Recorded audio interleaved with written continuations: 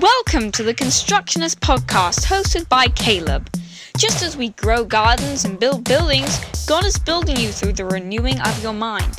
The sufficiency of the scriptures is paramount in your journey, and every week, Caleb will challenge you to make them a central part of your life and worldview. Join us now as we explore the world through the ancient lens of God's Word. Good morning or good afternoon, everyone, and welcome back to the Constructionist Podcast, where we are not building buildings or roads or bridges, but we are building you into a strong and firm and planted person of God, ultimately, because that's what we are about. We are about understanding the Scripture so we can have our mind renewed so that we can ultimately have the mind of Christ, which is exactly what we want to talk about today, is this idea of having the mind of Christ. Let me read you a scripture. This is from Philippians chapter 2, verse 5. It says, "Let this mind be in you, which was also in Christ Jesus." Let this mind be in you, which was also in Christ Jesus. Now, one thing we have to remember about reading the scriptures is that so much of it is about action or about doing the thing that you're doing. One of the prime examples of this is the parable that Jesus told of the two sons. And the father went to the one son and he said, "Son, I need you to go out and do ABC." And the son said, "Yes, I'll do that." But then he didn't actually do it. And then the father goes to the other son and says, "Son, I need you to do ABC." And the son says, "No, I'm not going to do that." But then later he actually goes out and does it. And Jesus says to the crowd, and he says to the Pharisees, which of the two sons actually obeyed the father? And they all said, "Well, the one that did it." And so what that demonstrates then in God's mind is that it may look like you're saying no, but if you actually go and do the thing, that is the obedient thing to do, is to actively do the thing. And so many of the parables of Jesus are about the ones that actually do the thing, who take on the task, who perform the right action and get that thing done. And the ones who don't are the ones who often sometimes they suffer in the various parables that Jesus tells. Now, we also see this sort of action thing in the very language of Hebrew. Excuse me. Because Hebrew is a language that finds its basis in root verbs. So you may have a descriptive word or a noun or something like that in the Hebrew language, but they all come from what's called a shoresh, a Hebrew root verb. And so it's about the action of the thing. When animals are classified in the Hebrew mind, they're not classified by what they look like. It's not like they look at a seahorse and call it a seahorse because it looks like a horse. It's not like a visual thing or a descriptive thing. It's about an action thing. And so they give things classifications based on what it is that they do, not on how they look per se. So this is all wrapped up in sort of the worldview and the mind of the Old Testament, and comes through in the New Testament. So when Paul says, "Let this mind be in you, which was also in Christ Jesus," he is talking about an action aspect of your mind. What is your mind doing? What is your mind thinking about? How is your mind processing information? And this may be something that we don't consider very often, is the element of the active mind. And so we tend to be, as Westerners, we have this strange concept of when the weekend hits, we want to recharge by unplugging. So we're like, I just want to go home and unplug. But if you unplug, you're not able to charge up. Nobody sits there and looks at their phone and says, "Oh man, I'm down to 10%. I better unplug." so I can recharge. That doesn't make any sense. You have to plug in, which means there's an active input of electrons into the battery of the phone or the device or whatever it is that charges it up. And so the active inputting is what creates the active outputting, your phone calls and your text messages and your app usage and whatever. So you see how that works? The inputting is not glorious. The inputting is plugging the stupid phone to the charger cable, plugging it into the wall, and then leaving it there. And actually walking away from it for a while, or while you're asleep or whatever, and letting it do its thing. It's not anything that's glamorous or glorious or anything like that, but it is a absolutely necessary aspect to having the phone be functional throughout the day and being able to use it to its full potential. We are actually no different. Our recharging is done when we actively engage with the Scriptures.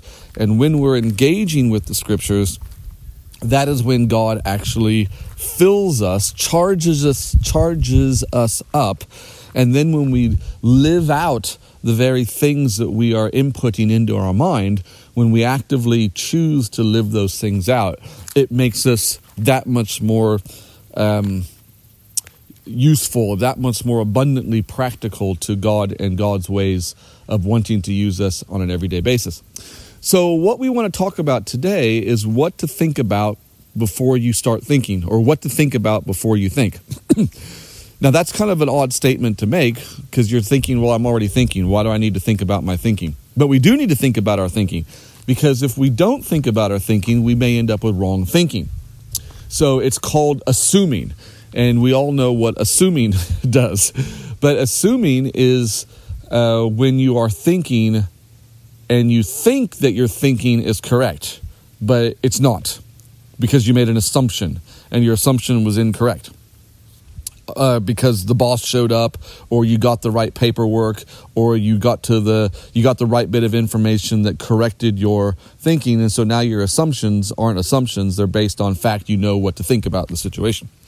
So, for instance, and I've used this illustration before, I'm an electrician by trade, and so if I walk into a job site and a building's going up, I don't assume anything.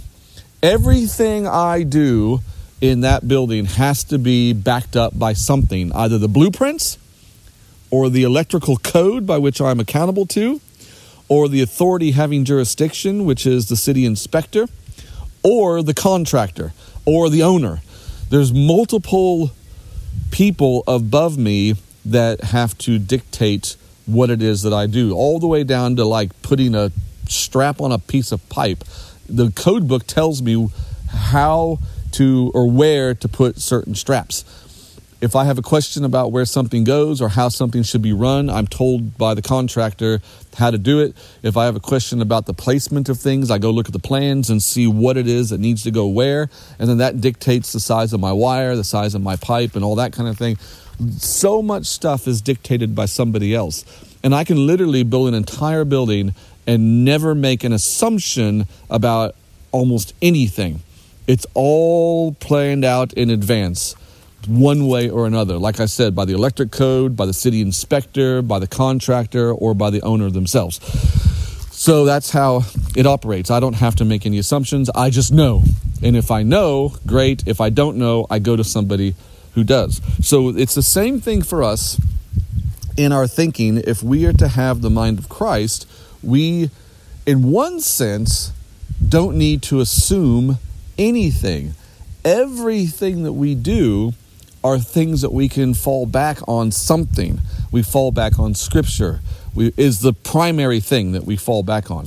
And we will fall back on our conscience and God's Spirit speaking to us into our conscience. We fall back on the wisdom of those who have gone before us already down that road.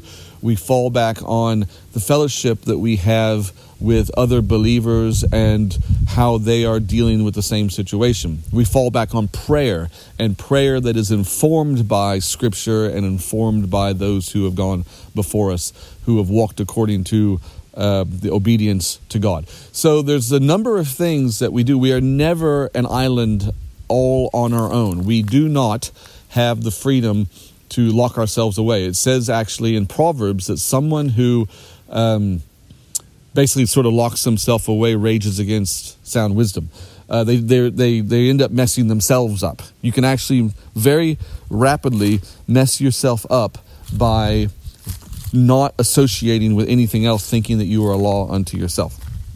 So when you think about what to think about before you do your thinking, you have to take these things into account. There are presuppositions that we must have in place. There is some things that have to be assumed or presupposed. You suppose in advance. So one of them is this idea of God. When you read the scriptures, when you go out to live your life, you have to recognize that there is God. Now that's basically going to the very top. I'm starting at the highest possible point. And when you start up there at the highest possible point and recognize there is God, then the next thing you have to realize is, how now do I define that God? Because it has been stated in the past, and it's a true statement, that we become what we worship. And that is a reality if you read through the scriptures and see what the nations around Israel worshipped, and then what caused them to become as they are. And the history of the world, if you look into societies that existed and function without a primary influence from the gospel, they are nations that are filled with fear and darkness and uncertainty and distrust and never knowing how their life is going to turn out, or where they're going to end up in the afterlife or anything like that. So there's a lot of fear that is prevalent in societies that don't have the gospel as a guiding force. Now, in the West, with Europe and America and Australia and Canada, New Zealand, these kind of countries, they have had an influence of the gospel from the Reformation, and up until the modern day, we've had various revivals, great awakenings, things like that have taken place in different areas around the world, and they've influenced society without society really realizing right now that they're functioning kind of on the hangover of a Judeo-Christian worldview. That is very much how many of our societies have been structured in the last 200 years. But society as a whole is falling away from that.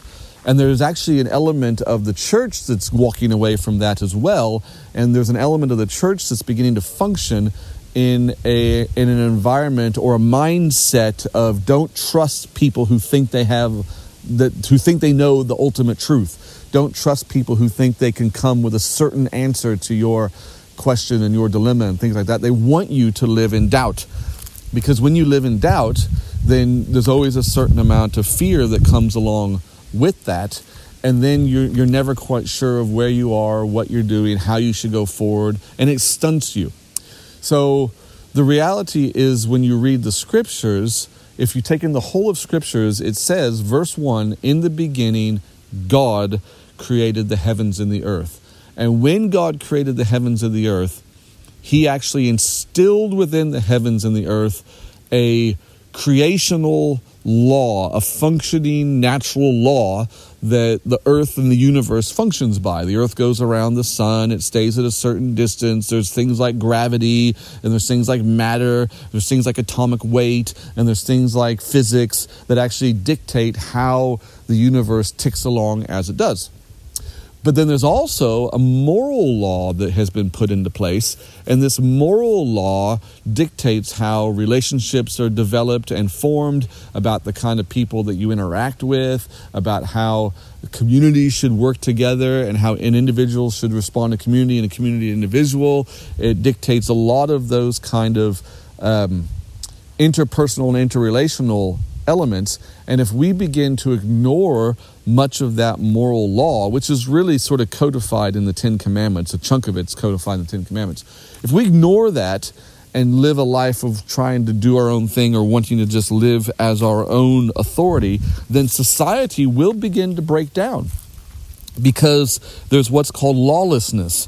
And if lawlessness increases, then the love of many will grow cold. And then when you have a lack of love, you have a lack of care and compassion toward anyone else around you. So it's this trickle-down effect that happens. One automatically follows the other if you ignore, just like you ignore physical laws, you'll end up crashing your car and you're dead.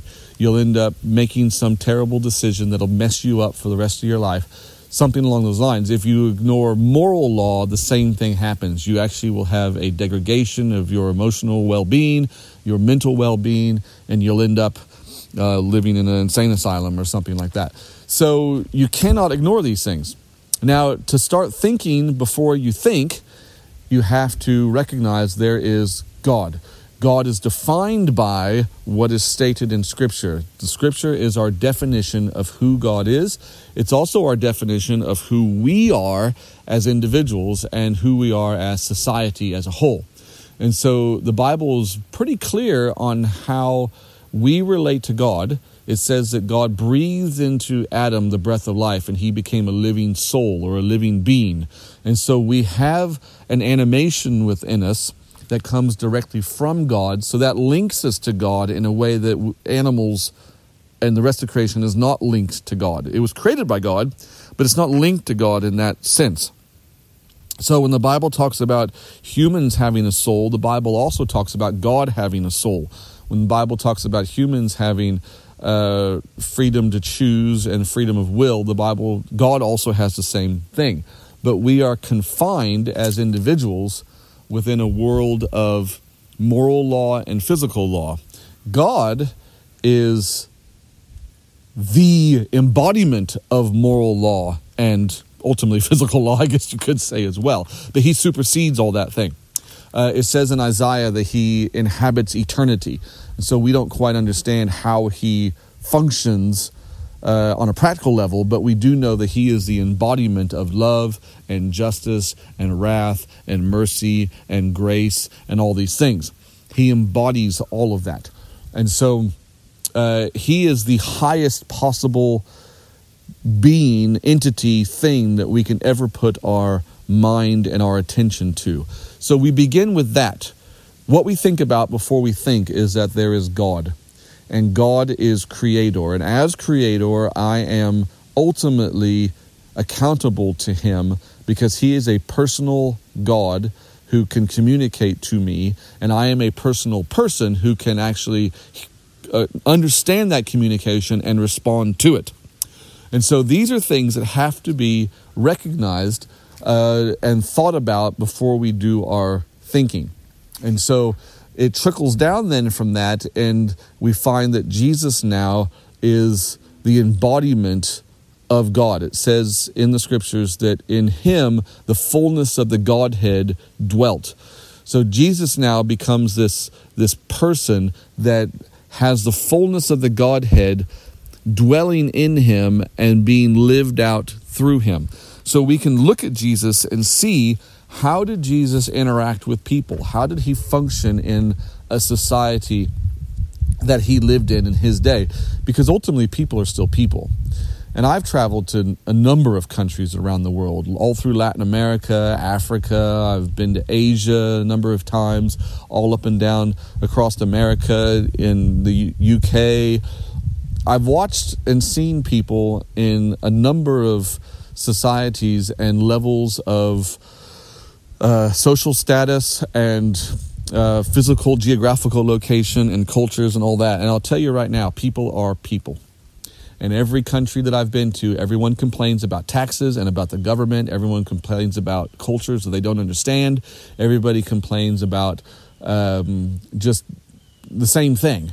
People are people. Everyone smiles when they're happy. Everybody cries when they're sad. It doesn't matter where you are or what nation or what language you speak. Humans are humans, and it's that way across the board. And so the Bible transcends all humanity, and God came in the person of Jesus Christ to interact with humanity and to function among us so that we can see how that works. And so to think before you think, this was nothing but a tiny little snippet. Think about God and who he is. Read the book of Isaiah.